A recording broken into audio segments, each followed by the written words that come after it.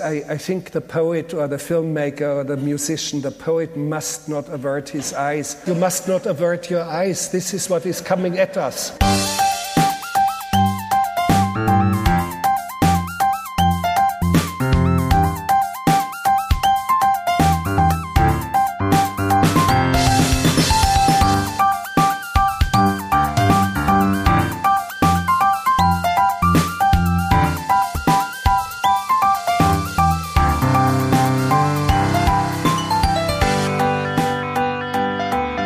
Hello and welcome to One Good Thing, the podcast that tries to find a decent human being in a universe of monsters.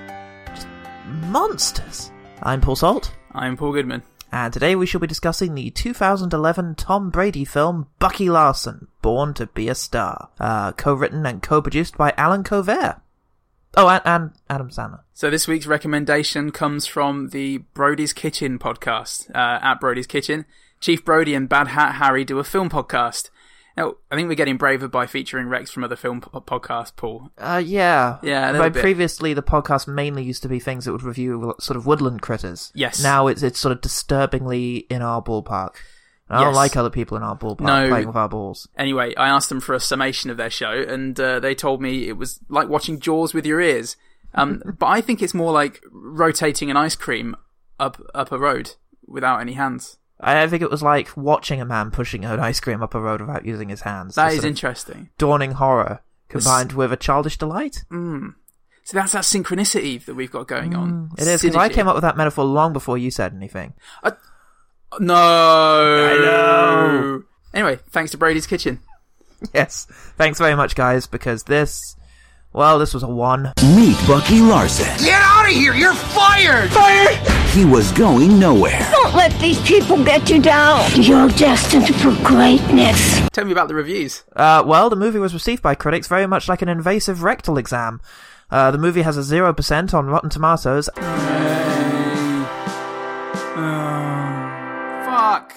Fuck! And was declared the worst reviewed film of 2011 by Rotten Tomatoes and Metacritic. And the RSPCA. Weirdly, they also found it to be the worst reviewed film. They weren't even invited to the showing. The film was nominated for 6 Razzies and lost all of them to Jack and Jill. All 6. It's good to know that they're really cornering the market. They've got their niche. They have. Happy Madsen's office must just be awash with trophies from the Golden Raspberries. But you know what? Nick Swardson, he knew that the critics had it out for this film because it's gross out and it's kind of a stoner comedy. Not many characters get high, but it's that kind of humor. Yeah. Like, it's a kind of a stoner comedy. And critics, they hate gross out stoner comedy. I mean, look at Harold and Kumar Go to White Castle. 74%? That's an insult. That's like nothing. Get out of here. Seth Rogen's The Sausage Party, the vulgar animated movie, 83. That's a slap in the face. There's just no room for stoner comedy anymore. Why do they hate it so much? Critics just need to go a little bit lighter on the likes of Nick Swardson. You need to back the fuck off of Nick Swardson. And as film critics ourselves, I think we really need to just reprimand ourselves. Ow! Ooh! Don't do that. Sorry. When I'm looking. But yeah, he made this movie for the people, which is why it has 3.3 on IMDb and made a quarter of its fucking budget back. So, Paul, you buck-toothed, rabbit-faced, small-dicked, vagina-having retard with a weird accent and a stupid haircut and a dumb jumper with Who Ate My Grapes?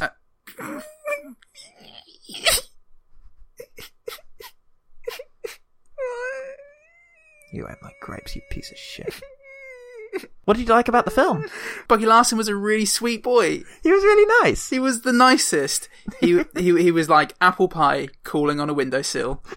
He was like a bird giving you a wink as you leave the house on a summer's morn. I love that. It's so unsettling. It just really sets me up for my day. It really puts you on your toes. I found myself drawn to Bucky Larson. The character. To Nick Swardson's creation. To the character Bucky Larson must be specified. Yes, please. Very nice. Did I say how nice he was? You've mentioned how nice he was. Because he was nice. That's right. Very well-meaning. He smiled a lot with his crazy teeth and his crazy hair. Oh. And he had compassion. He loved his parents.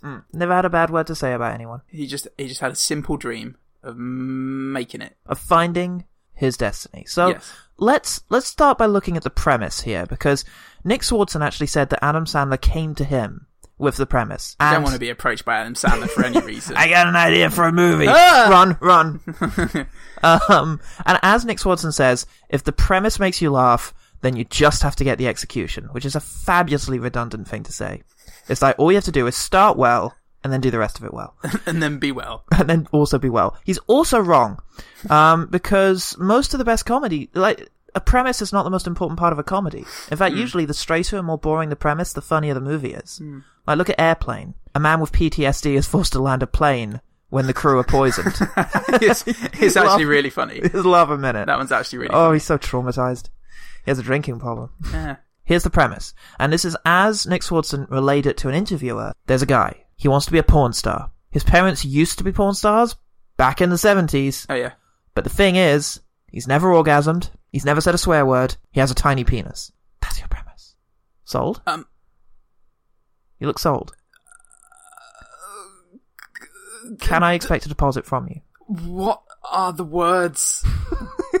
I didn't guffaw. I felt a sort of yawning chasm of sorrow open up inside of my heart when I heard the premise. It was kind of like my soul was being dragged out by like the meaty hand of a male hooker. Oh, like that? Yeah. So I wasn't on board to begin with, but Right. having been surprised before, Okay. I saw the trailer and I thought maybe it's just one of those films again. Yeah, like, it's just a well-meaning film that has a dumb premise, and so it gets Yeah. dumped on. Very much like Looper. So, let's talk about what happens in this movie, then. Oh, let's. Let's open this can of fetid tuna. So the movie starts with Bucky Larson, who has buck teeth. Now stick with me because that's a really important plot point.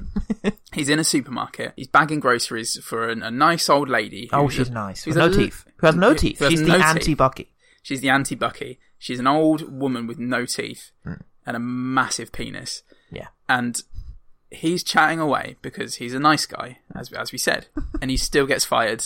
Yeah. So he goes out crying because he's a sweet boy. He's a sweet boy. And the old woman says, "Never mind, Bucky." You're destined for greatness. Yes. He has a destiny. So he goes home, Like Luke Skywalker. very much like Luke Skywalker. So he goes home. Skyporker. Skyporker. God damn it. So he returns home, where he has a pleasant dinner with his pleasant family. They're really pleasant. They're really pleasant. Yeah. It's hard for me to remember pleasantness at this stage, because I've watched the rest of the movie. But I vaguely remember pleasantness at the beginning of the film. You can't remember Hobbiton, basically. Yeah, it's... I no longer call the taste of food. Remember David Bowie in Lord of the Rings? Had something, hold me, Sam. Off to Mount Zoom. Doing their dancing their crazy cosmic jive.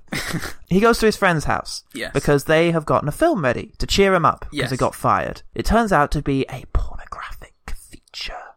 I've got a boner. I know, me too. It's yours, weirdly. I don't know why it's over here. You take it back? Hootie, take it over there. And in my mouth. Hootie. You're like Adam Sandler over there. Zingers. Zingers, pure zingers. So he goes over, they put this film on, and instruct Bucky on how to masturbate to it, because it transpires that Bucky has never touched himself. Yes.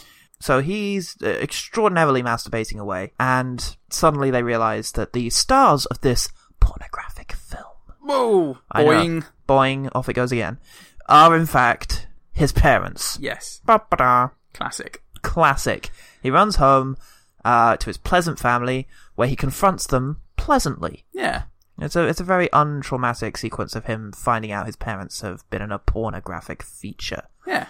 They say that a man came up to them and told them that they were destined to do porn. Which I imagine is just how it happens. If you go around a street with your partner and just kiss them, then someone's going to come up and say, "Hey, I want to pay you to do that on camera naked." That's what I do to people, actually. That's, yeah. Yeah. You've got that business card. I've got the makings of a mogul in me. The makings of a mogul in me. Yeah, so he hears the word destiny, gets all obsessed and thinks, well, it must be my destiny too. I'm the son of 2 porn stars, that makes me a super duper porn star. Yeah. Pause Bless for laugh. Okay. Then, yeah, he takes an extraordinary trip with a pig. A guy and a pig. There's a pig on a bus. There's a pig on a bus with a guy. He gets to the big city. Anyway, he wanders around. He ends up in a cafe with Christina Ricci. Yeah. Yay. Oh, he just immediately prior to meeting Christina Ricci. Yeah. He's in the cafe and is. Yeah.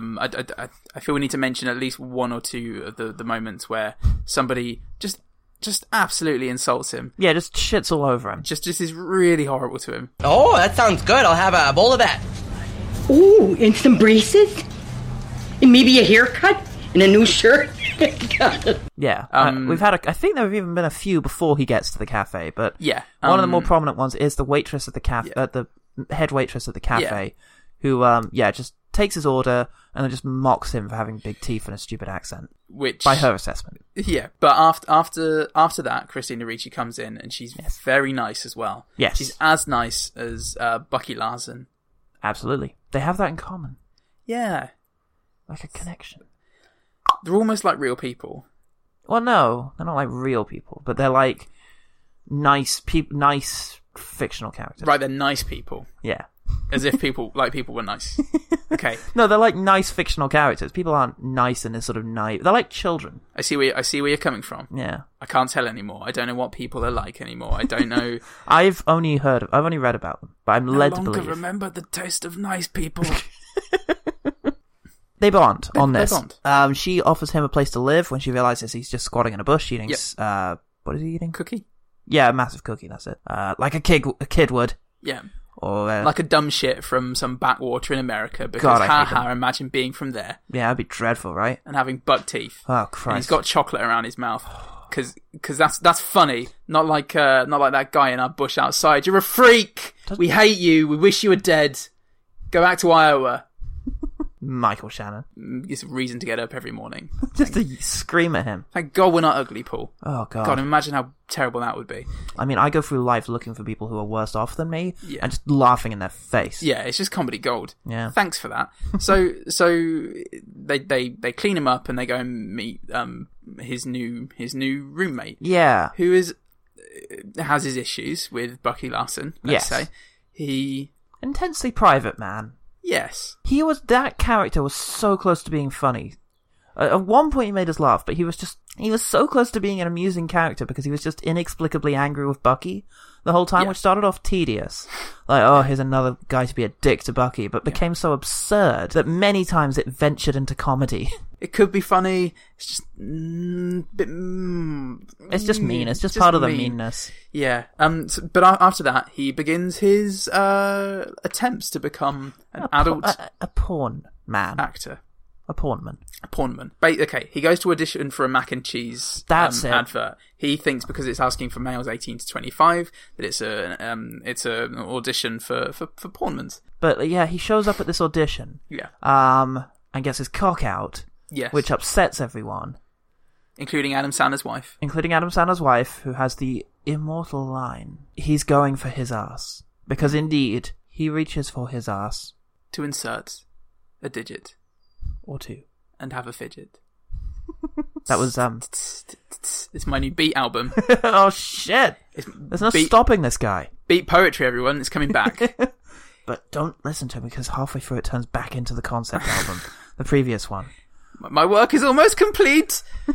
And one of the guys, Claudio, the casting director, notices him. Yeah, he likes his jip.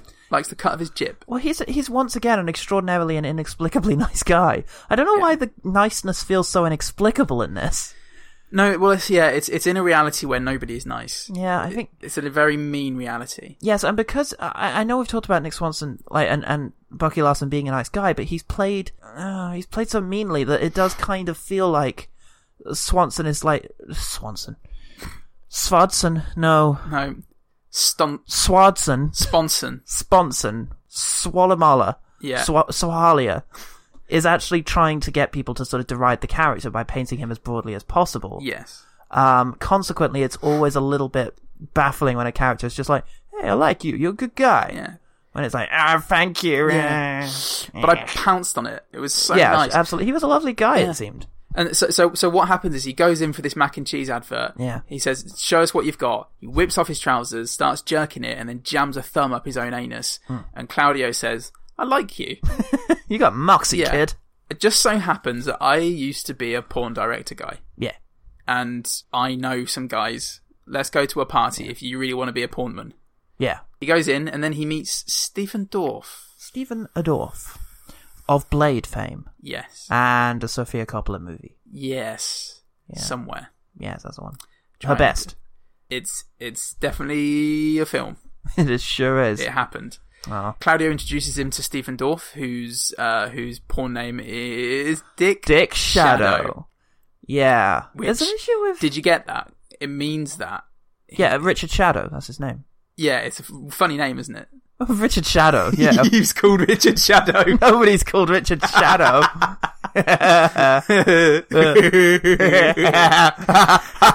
Avada Kedavra. Oh Jesus, it's really hot, guys. Oh God, if you can hear the outside and the birds, it's because we've got windows open because it's a hot Because day. we're outside in the garden. Yeah. The thing is, those aren't very good. That's not a very good porn guy name. And the other one who comes up is Miles Deep, who we'll come to shortly. But like, Miles. No one gets called Miles nowadays. Fuck you, Mr. Jupp. We love you. It's not a great name. So we thought we'd come up with some of our own better porn names, that could have been used in a comedy film. Uh-huh. Chuck Bentley. Barry Balls. Wally Crankshaft. Jizzy Lizzy. John Boner. Barry Big Bollocks. Africa Wrong Way. That's a good one. John Froth. Art Shufflebottom. That's a bit like a Arsenal midfielder from the 1920s. Art Shufflebottom coming up the left-hand side here. Passes it to Harpo Gush Throng. And who's this coming up the wing? It's Bud Romance. On your head, son. Oh, intercepted by Uncle Big Hands. I'm here with my co-presenter, Cliff Timbers. Fucking Porn Dave. Porn Dave. That's amazing. Starring Porn Dave. Oh, that's great. They could have had any of those. Or, They could have had any of those. Or Harry Hardon. Harry Hardon, that's a pretty, yeah. So they could have had any of those. Yeah, but it's with Dick Shadow, and he has really lame puns like, nothing grows in my Dick Shadow. Yeah. Which doesn't make sense. Well, it's like a big tree, isn't it? Or a building that would be erected over a park. Right. Or a farmyard. So Stephen Dorff says, okay then, kid, let's see what you've got. Yes. And he gets his penis out.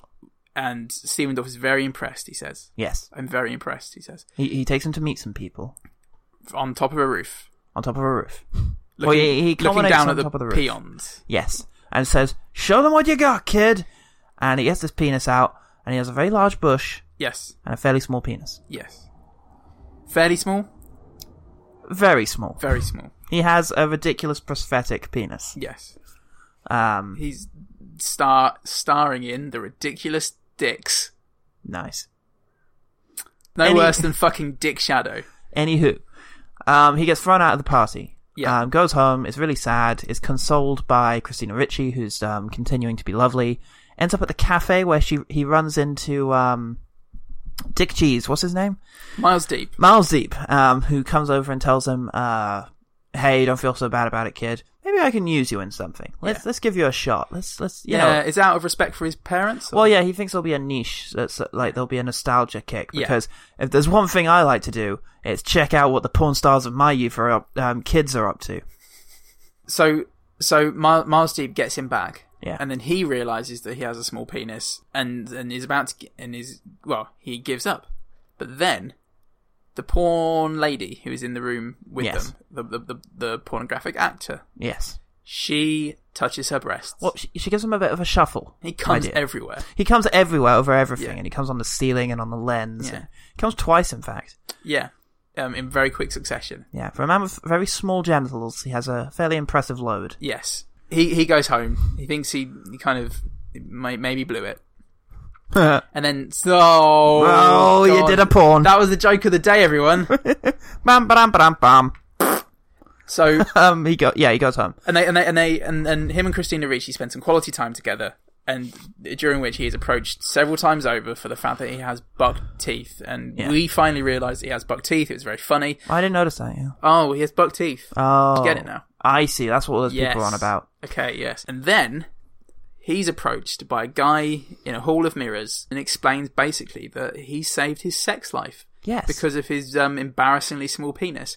Because his wife now, who was bored of their sex life, Yes. is now suddenly rejuvenated, basically because he doesn't have a micro penis. Yeah, exactly. So the idea is Bucky is getting popular because guys aren't threatened by him. Yes. And because women... realise what a sweet ride they've got. Yeah, with their because... dudes. He saves the relationships of many people, at least 8. At least 8. And I mean, maybe 9. God. We don't see a 9th one. 8.5. Yeah. Definitely. And he becomes well loved. Then is that the montage time? Montage? There's a montage. Yeah. There's a montague of success, Yes. culminating in an award ceremony. Yes. They go to the award ceremony where he picks up not only Best Newcomer, which is the only award that Stephen Dorff's Dick Shadow is not eligible for, but also picks up all the other awards as well. Yeah. Dick Shadow's very pissed and decides to get revenge by not appearing in the movie again until like way later on, but not really doing much about it. So it's just fine. Yep. It's just gone. Because the person who's really out to get him, it turns out, is Miles Deep. What? I know, because what happens is he and Christina Ricci, who have become a thing at Yes. some stage, have some sex. Yes. Um, She melts the tip of a straw so that he can use it as a condom. Oh, but that wouldn't work. No penis would fit into the tip of a straw. Oh, he's got a really small one. He's got a small penis! It can fit in the tip of a straw? That's not... That... what? Oh, wait. That's the wackiest premise I've ever heard for a film. He's got a small penis and buck teeth. I just remembered. And his hair! No, he's got normal hair, right? No! What? Not normal... Fuck me! Shove a fist in my ass. Hilarious. And the next morning, She comes in. Bucky Larson wakes up very happy. Yeah. But he's delighted with himself and the world around him. For Yes. once. Something nice has happened to Bucky Larson. Yeah. It's quite a red letter day for him. He then, unfortunately, is somewhat heartlessly dumped by Christina Ricci. Mm-hmm. She's quite mean about it, saying that she needs to go out and experience more of the world. Christina Ricci dumps him. Yeah. He goes, he's told by Miles Deep that the next films they're gonna take, film him doing are ones where he actually has sex with the women. Yes. And then he goes home and he's crying because Christina Ricci dumped him and she won't let him see her. Yeah. He's on the phone crying to his parents. And then, what's his name? The roommate the character. roommate, Tony, whatever his name is, bursts in while he's on the phone and goes, "Did you eat one of my grapes, you piece of shit?" And it's, the best joke of the film. It is. Because he comes in with a full bunch of grapes. Yes. He points at a space where there may once have been a grape. And just gets his face right up in Bucky Larson's. And I Right laughed. up in Bucky Larson. Yeah. And he makes us laugh. It was a good fucking joke. Yes. And then we get on with the rest of the film. Yes. He's going to film one of these penetrative films. Penetrative films I've heard so much about. Miles Deep tells him He can't do it. He Yeah. breaks out of it and he says, "Look, I have to tell you, I told Christina Ricci to break up with you." And he says, You told her to be a real dick to me? What? No, I just told her to break up with you. She was a dick? Yeah, she was really mean. Oh, I wonder why. Yeah, there's some unresolved shit there. Yeah. Oh, anyway, I'm going to ride this horse to Christina Ricci. Yeah. Okay, great, go ahead. He does that. Yeah. She's having dinner with the Shadow guy? Is she? Because she's sitting there counting money. I don't know if that's to pay or if that was at the end of her shift. Huh. Oh, yeah, because she got work in that fancy restaurant. I Yeah, think. by the guy whose Marriage sex is life saved, is yeah. saved. Yeah. Okay, so he just came in and sat with her. I think so. Well, anyway. She Bucky... stands up for herself and calls Yeah. Dick Shadow a dick. How Then- creative. I know, and then Bucky Larson comes in and confesses undying love for Christina Ricci, and that's it. They get married and he opens a restaurant. Yeah, and presumably the director dies in poverty. Yeah. Wow, that was pretty bad. Yeah. Do you know, I feel kind of weak. Yeah. I feel like I've been hammered over the head by a massive dildo that was also yelling racial slurs Yeah, at me. so offended and hurt. Yeah, I feel like I've been abused. You've had a hate crime done on you. Abused physically by words alone. Yeah, it was funny that as the film went on, we both sort of just started melting in the corner like the Nazis from Raiders of the Lost Ark. Yeah. It's an exhausting film because it is so aggressively unfunny, but really deeply mean-spirited. But before we get into any of this, I feel like because we're a couple of film critics right here, and I feel like we need to return to Nick Swarsden's opinion, Swardson's Correct. opinion of critics, because it's pertinent. When asked about the failure of the film, because wow, was it a failure? Box office, critically, Oh yeah. in any kind of way you could cut it, the film didn't work. Either people are going to buy this or not. It's going to hit or miss, and it didn't really hit. No. Well, that's fairly measured, that's a fairly measured response. It's like, yeah, he went big, didn't work out, never mind. No, it's really big of Nick Swartzen to say Yeah, that. absolutely. Oh, there's more. Critics were waiting to hate that movie. It's kind of funny to see that they get their rocks off on reviews like that. They review The King's Speech, then they review Bucky Larson. They don't want to like it. None of these reviewers were psyched to see Bucky Larson and laugh. They go in with this mentality, fuck those guys for making another movie. It makes me laugh, because it's just so embarrassing. It makes them look like such morons. Miss SpongeBob said I look like Brad Pitt. It makes them look like such morons. And the food makes my bottom burn. It makes them look like such morons. You can't review Avatar, then Bucky Larson. Comedy is so subjective, you know what I mean? To sit there and technically pick it apart is so stupid. Okay. Let's pick apart what he just said. We're coming back to Stand By Your Shit here, but he's gone too far the other way. I mean, it's a nonsense to say that comedy is subjective, and so you're not allowed to analyze comedy. I mean, sure, you shouldn't think too deeply about these things. If it just makes you laugh, it's an emotional reaction. Yeah. But if this is the kind of comedy you make when you don't think about it at all, I suggest thinking about it a little. And then we go from Stand By Your Shit to also just a popcorn movie. Yeah. Don't expect anything from it. Yeah. And then when you condition people to not expect things from it, then you create a new normal of things without merit. Of Bucky Larson. Yeah. God forbid Bucky Larson should ever be normal. Unfortunately, we are thinking beings. We are conscious beings on this planet for a very short amount of time. Sorry about that, Nick Swartzen. Yeah, sorry, but I do have the occasional thought. And my thought for most of that was, stop being so horrible. dicks. Yeah, so... Yeah. I mean, well, guess that just makes us morons, doesn't it? Yeah. What I love about comedy, and Yes. I know that you love comedy as well, I'm fond of comedy. is the comedy. Now, Yes. what as we've discussed in other episodes, what makes a good comedy is subversion, surprise. Yeah.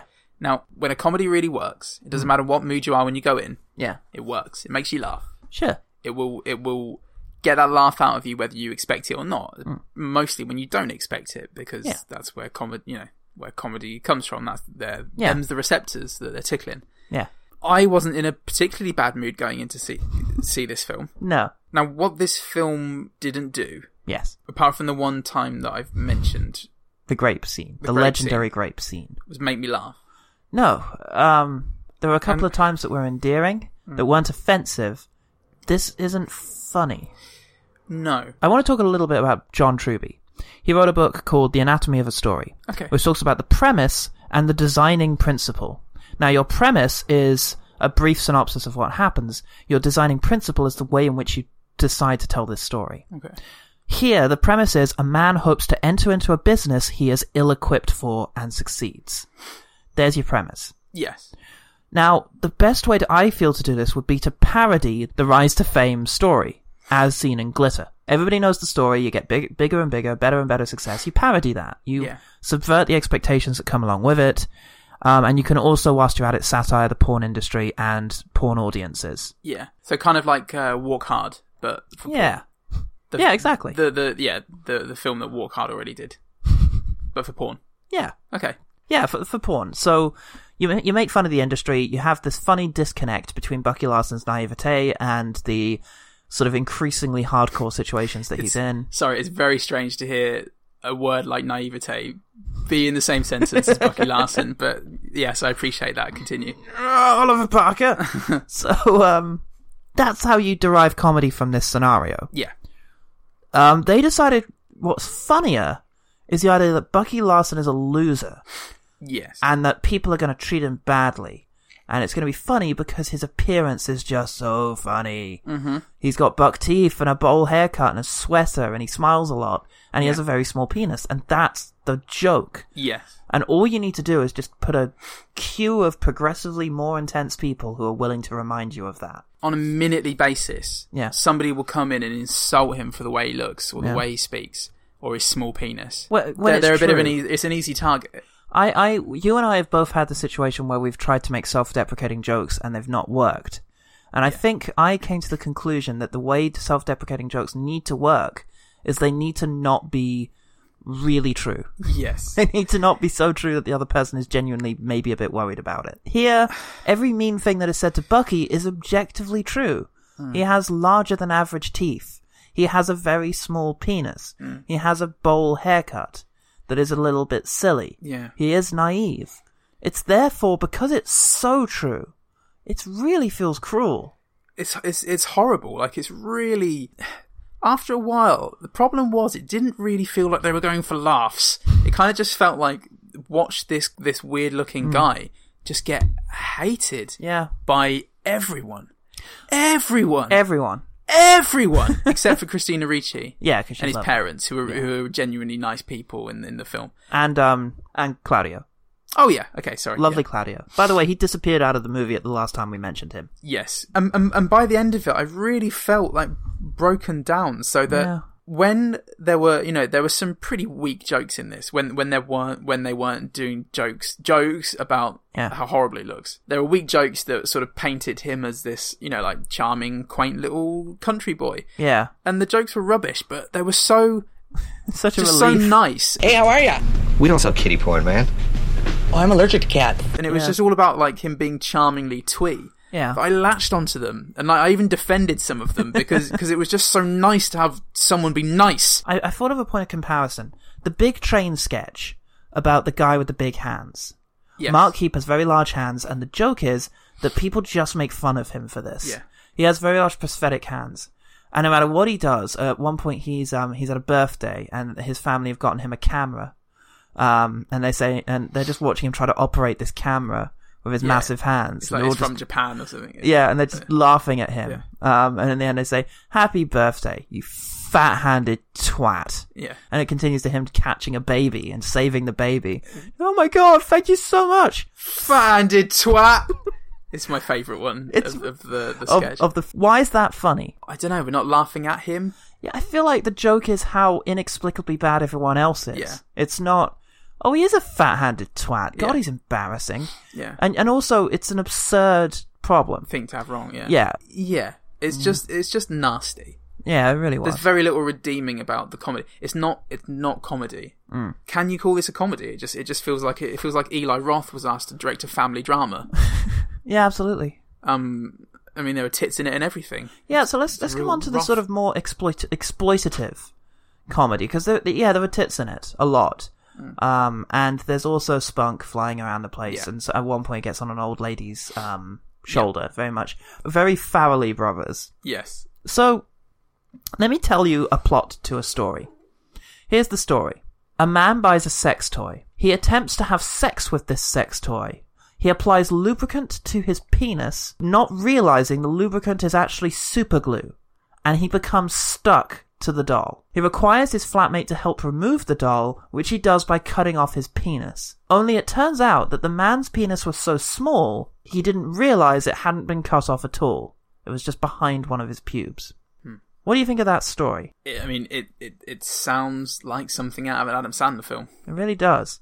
I was just describing the plot line to Bottom Live. Yes. Bottom being an old TV show starring Rick Mayall and Adrian Edmondson from the 90s, which had a run of stage shows after its initial TV run. We're both very fond of them. Partly because, in addition to the crude humor, which I feel maybe is the thing that made it popular, it had two genuinely funny people doing great comedic acting with each other. Yeah, two of the best. Yeah. So, I think you need more. You need more than just a crude joke. You need more than just, Rick Mail has a tiny penis. It's more that he's so despicable with it, and that helps too. It's the fact that Rick Mail plays Richie, a genuinely awful and unpleasant character. Yeah. And so his moments of hubris ring hollow. His moments of sadness just become comedic because of Rick Mail's over-exaggeration. Yeah. He's got great instincts, which I don't feel Nick Swardson necessarily had. No, I mean he played him as a sympathetic character. He played him as a really sweet character, and that he had a happy ending shows that the film understood that he was the nice guy and deserved that. Yeah, but I know it had an ending where he ends gurning at the camera whilst his teeth grow to spell the words the end. See, this is it. You can't have a film about a really nice man, but then make him the butt of all your jokes. Yeah. That's not how comedy works, because then you're sort of severing that relationship that you have with the character, or you're sort of being you're being mistreated by the film for like forming an emotional bond with a nice character. Absolutely. And you're being shot down by it. Well, it's very much like E.B. White said, analysing comedy is like dissecting a frog. Nobody's that interested, and the frog dies. So, let's quickfire. Okay. There's a moment after he's ridden on the bus and he's had a pig with him the whole time. The guy who owns the pig gets off the bus and immediately he makes eye contact with a drag queen, prostitute, and he just sort of beckons him over and they go off in an alley together. I kind of like that because it felt weirdly progressive. That it wasn't judging him for having come all the way to the big city just to have sex with a big male prostitute. And the guy was smiling and he had an eye patch, and I don't know, it felt nice. I hadn't thought about that, actually. That was his one reason for travelling with his pig. Fair enough. He couldn't leave Piggy at home. No. he just had to come to town because you can't get that in the country. You just can't. That's why I'll never leave London. Bucky's dad is cheering him up after getting fired from his job. He's saying that he didn't trust that boss anyway because when he was shining his shoes, he counted a sixth toe, and he saw the imprint in his shoe. And he said, I think his dad must have been an amphibian, and he's pulling his leg. Yeah. It's a little fib just to try and get a laugh out of his son. Yeah. And they all laugh together. And I went, that might be a nice film. There's a moment where Claudio, the wonderful casting director, lovely Claudio with his big smile, and he's tall and he's quite handsome. I like Claudio quite a bit. Yeah. There's a bit where, having led him outside, Bucky Larson says, these are my parents. Have you heard of them? And he says their name, and instantly Claudio just says, the porn stars from the 70s? And it was so contrived that it really made me laugh. Because why would he know that? Yeah. There was, Back to the Family, actually, there was a line, when he's going out to see his friends in the movies, they say, make sure you've got your trainer lights on. Yeah. And he's like, already got him, one step ahead, and then he starts like jigging around, and his mum says, look at him dancing. It's like a rapper. There's a cute little line. There was a joke I laughed at. Again, it was Christina Ricci's. Yep. And she says, at one point there is, the restaurant critic comes up, and she says, you own that restaurant? That restaurant has 9.5 stars at Restaurant Magazine. Which is a wonderfully lame name to call your fictional restaurant magazine. Christina Ricci's Whisper was a game changer for me in ASMR terms. Oh yeah. When they're whispering about some of the supposed stars or weirdos that are in the restaurant. The guy with mental health issues who they laugh at. Yes. Her whisper. Yeah. Play it cool. I'm not supposed to say this, but the guy behind you on your left was Chewbacca in Star Wars. It did things to me that I didn't know could be done in places I'd never heard of. You sure you know what ASMR is, right? You're not just... Yeah, it just rubbed all those... Tinkle like those spots. Comfort zones. Yeah.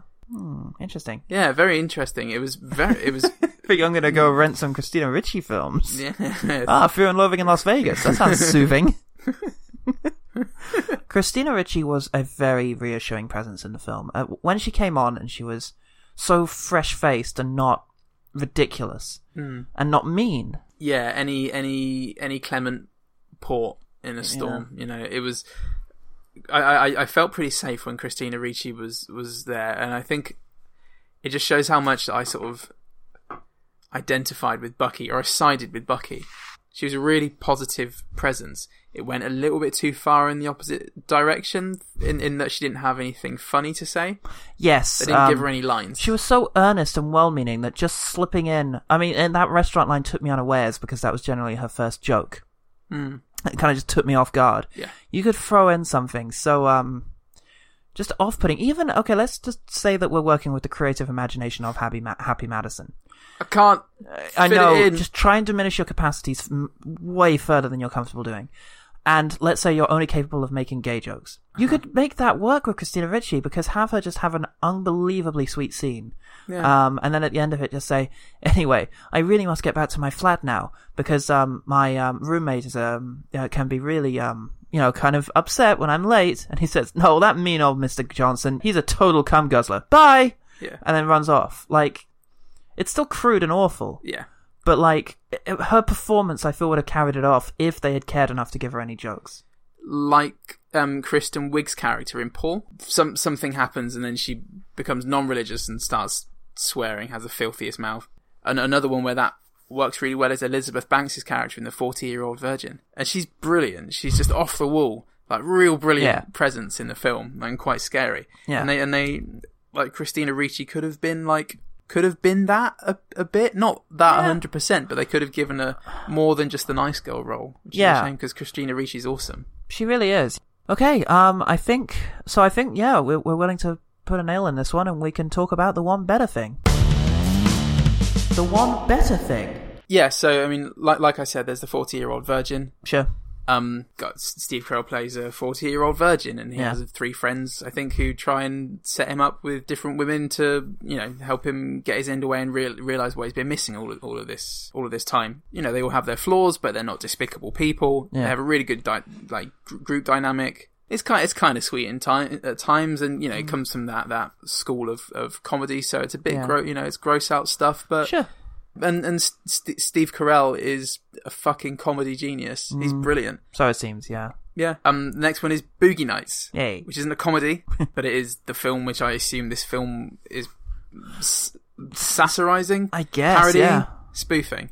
Yeah. It's an amazing film. Paul Thomas Anderson, Mark Wahlberg plays Doug Diggler, or that's his porn name. He goes to make it big. It turns out that he has a massive penis. Yeah. And it's just about it's about him and his rise and fall and the porn industry. It's an amazing ensemble cast, as is every Paul Thomas Anderson film. Yeah. Knocks your socks off. It's incredible. It's funny. It's grim. Sad. And it is stylish as well. Fuck yeah. So when Stephen Dorff was asked about how he felt being on set of one of these movies, of all the gross out stuff, he said that he was well used to it. And one of the things he said is because he's worked with John Waters before. Which is true. He worked with him on Cecil B. Demented, one of his worst films. It's an interesting point of comparison with John Waters, because John Waters is the self-proclaimed Pope of Trash, and few would argue with him on that title. Critics have often despised him.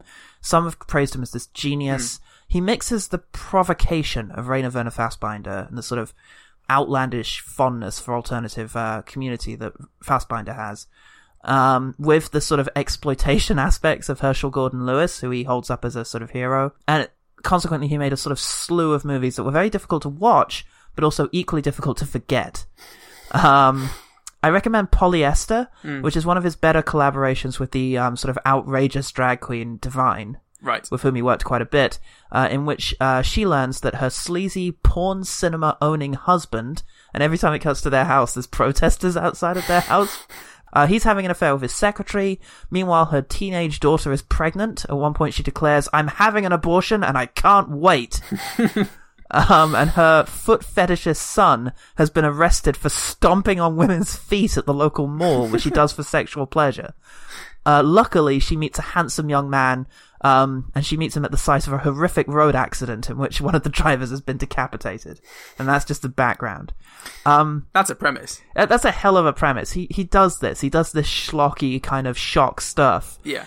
What's different is that he genuinely cares and loves the actors, because usually they're not actors. They're genuine people he's met in his bizarre John Waters life. Right. Or I'd also recommend Female Trouble, which has a similar premise.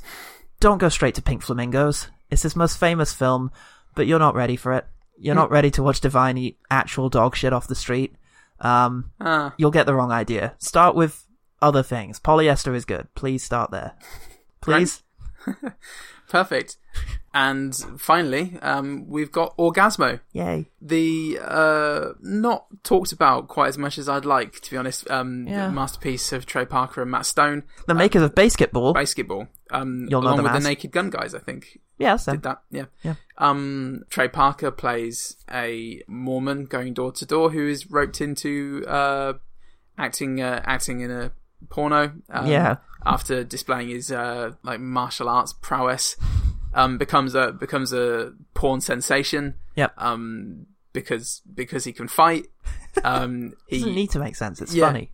It's he at the same time he's doing it to save money for his marriage to it's like Mary Beth or something like that, his angelic Mormon bride to be. It's a brilliant. I don't think it's necessarily a satire, but it's just an alternate reality of porn with Ron Jeremy in it. At one stage he becomes a superhero who has the special ability to make people come instantly. Yes. There's also that. Yeah, it's strange because it is remarkably similar to Bucky Larson in premise, but whereas Bucky Larson is hateful, there's only a few gags that feel like that in Orgasmo. I'm thinking mainly of the one where he has to have sex with a very large woman. Yes. Which is made palatable by the fact that they dub the woman in with, Matt Stone's voice? I think it's a Trey Parker Cartman sort of Yes, voice, it is. Which, come on now. It's quite... Oh, baby, you're gonna come! Yeah. Which makes it funnier. And less kind of mean-spirited of, he's gonna have sex with a fat woman. Yeah, it just underscores it with a little layer of silliness. Yeah, and there's a lot of silliness in it. There's a lot of laughs. Yeah. It's not too much gross out. No, not at all, really, considering it's a film about porn. It's mostly pretty funny with some really, really great characters, and comedy comes from how naive and sweet the main guy is, without being mean about him. Yeah. That's the key thing, is... Yeah. It's just funny that he remains so sweet and sort of good-natured in spite of how dark the situation around him is getting, but nobody laughs at him or calls him shitty names. Yeah, that was the one better thing. That was the one better thing. The one better thing. Yeah, so thanks for listening to One Good Thing. And thanks to Brody's Kitchen, you goddamn scumbums. That's a show reference of theirs. Yep. If you do want to check them out, it's at Brody's Kitchen, BRODYS Kitchen. Thanks, I guess, for that. No offense, but we are going to go back to taking suggestions from people who don't watch films. Yeah, you're too good at films. Oh, have you seen Avengers 2? I didn't like that very much. Oh, really? Oh, interesting. Yeah, I guess we'll do that one then. Yep. Back for recommendations week next week with something I'm really looking forward to. Yeah. By merit of not being absolutely existentially panicked about it. Yeah. Yeah. And until then, we are just about on Twitter and Facebook. Yep. Scraped it in this time. Oh, they've got very tough admissions. Got out the dustpan and brush. Scraped up all the internet vibes, and it turns out we are still on Twitter and Facebook at OGTpod. You can find us at our email address, which is ogtpod@gmail.com. We're available to listen on iTunes, on Buzzsprout, which is the lovely people who host the podcast for us. That's so lovely. Yeah, they're really lovely. I like how they do it when we give them money. Yeah, and if you go to their house, they'll give you some lemon tart for £50. That is nice. That is nice. It's a good price. Yeah, if you like what we do, tell a friend, go on iTunes and leave us a review, click on the stars, do all the things. Spread the word, spread the love. If you want to get in touch, do, because we always like hearing from people, and it always makes me feel really good. I'm Paul Salt. I'm Paul Goodman. And remember, the one good thing about Bucky Larson, born to be a star, is Christina Ricci's humbling effect on us buck-toothed, bowl-cut-haired simpletons in the audience. Because aren't we all Bucky Larson? No one is. No one is. No. That's the whole... No one. It's gonna be sick.